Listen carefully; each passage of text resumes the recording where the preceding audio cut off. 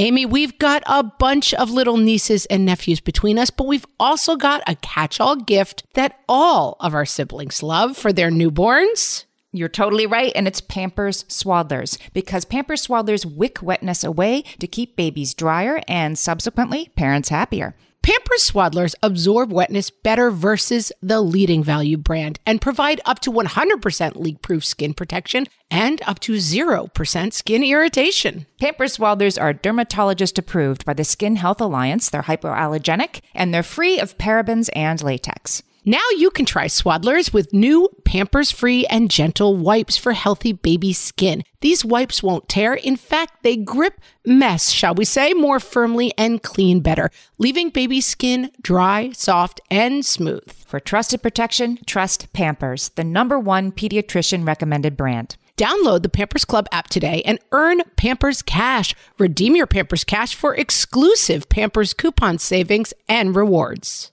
Only redeemable via Pampers Club. Pampers Cash has no cash value.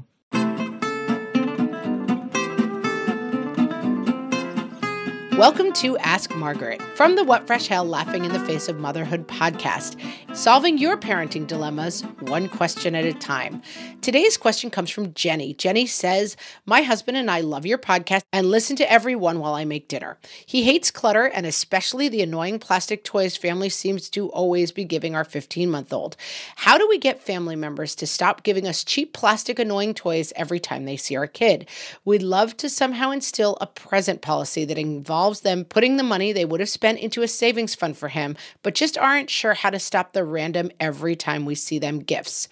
Jenny and husband, I have not great news. I'm not sure you're going to be able to stop this. I'm not even sure you should, but let's take it one step at a time. I think that it is a fine idea to start a savings account for your child and make that accessible to the grandparents. It is even fine to say, in lieu of presents, we would prefer that going forward, you donate money to this account instead of giving our child a present. And that is kind of where your role in it stops.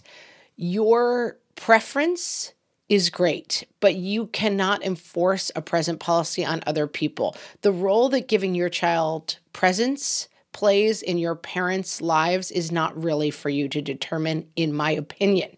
So I'm fine with you putting the option in an easy way in their path to say our preference would be money towards something useful versus plastic nonsense.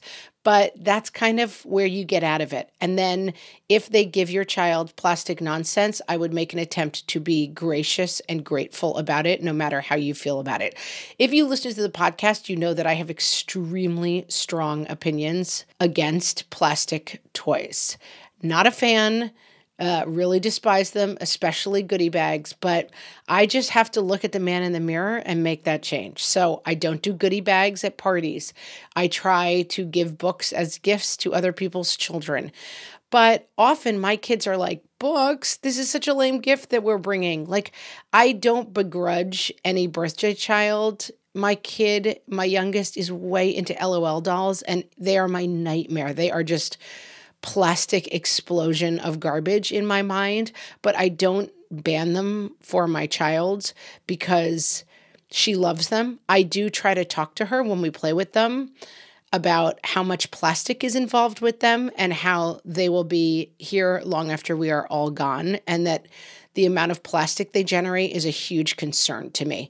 And so I see her evolving a bit on them, but she still loves them. And if she gets an allowance and she buys an LOL doll with that, that is not my choice. That is her choice. So I think it's a lot of figuring out where the lines and boundaries are.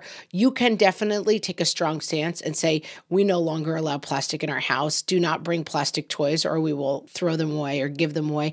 You can do that. I wouldn't recommend it. I think it is enforcing your values on other people in a way that I don't agree with. And I do think that sometimes, my kids' grandparents are walking through an airport and they see something and they just love it and they know it's going to light my kid's face up. And when it arrives, I sometimes have the feeling of like, something else for me to find storage for, until eventually putting in the landfill and my heart sinks a little bit. But I don't die on that particular hill and I would not recommend doing so.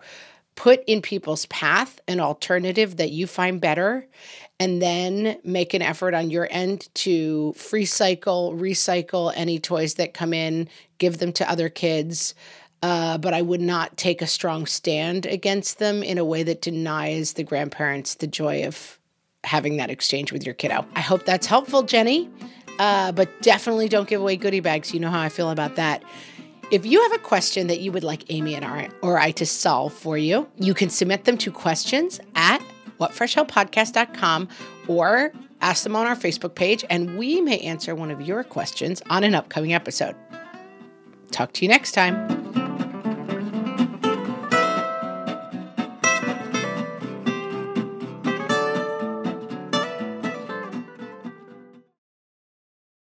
Hey there, I'm Debbie Reber, the founder of Tilt Parenting and the author of the book Differently Wired. The mission of Tilt is to change the way neurodivergence, whether that's having a learning disability, having ADHD, being gifted, autistic, or some combination of all of the above, is perceived and experienced so differently wired kids and the parents like us raising them can truly thrive. On the Tilt Parenting podcast, I get to talk with authors, therapists, educators, and parenting experts who are committed to this mission. I ask the questions my listeners are most curious about when it comes to supporting our kids. And in turn, my guests share strategies for challenges, out-of-the-box ideas for navigating school, best practices for therapies, tips for advocating, and so many thoughtful insights on what it really takes to help our kids grow up feeling seen and respected so they can create awesome lives for themselves. I know that raising a differently wired kid can feel overwhelming and isolating, but I promise you, you are not alone, and it can feel so much better. If you're on this parenting journey, come listen to Tilt Parenting. Together, we can shift this paradigm and show up for our exceptional kids with hope, possibility, and joy. When it comes to raising kids, there's so much to consider. Things like, what do we feed them? When do we feed them? How do they sleep? What does it look like to raise kind kids? How does their nervous system work? How do I keep myself calm? What are my triggers? There's so much that comes into play, and we are distilling all of that information for you at Voices of Your Village podcast, where we bring experts in the field of early childhood and education and psychology and across the board so that you don't have to comb the internet for information. You get to show up and hang out and have shame-free, judgment-free conversations and insights into what it looks like to raise kind, empathetic, emotionally intelligent humans. I'm Alyssa Blask Campbell. I have a master's degree in early childhood education. I'm a mom of 2, and I am walking this journey right alongside you doing this work. Come hang out with me at Voices of Your Village, and we can dive into real conversations with actionable tips.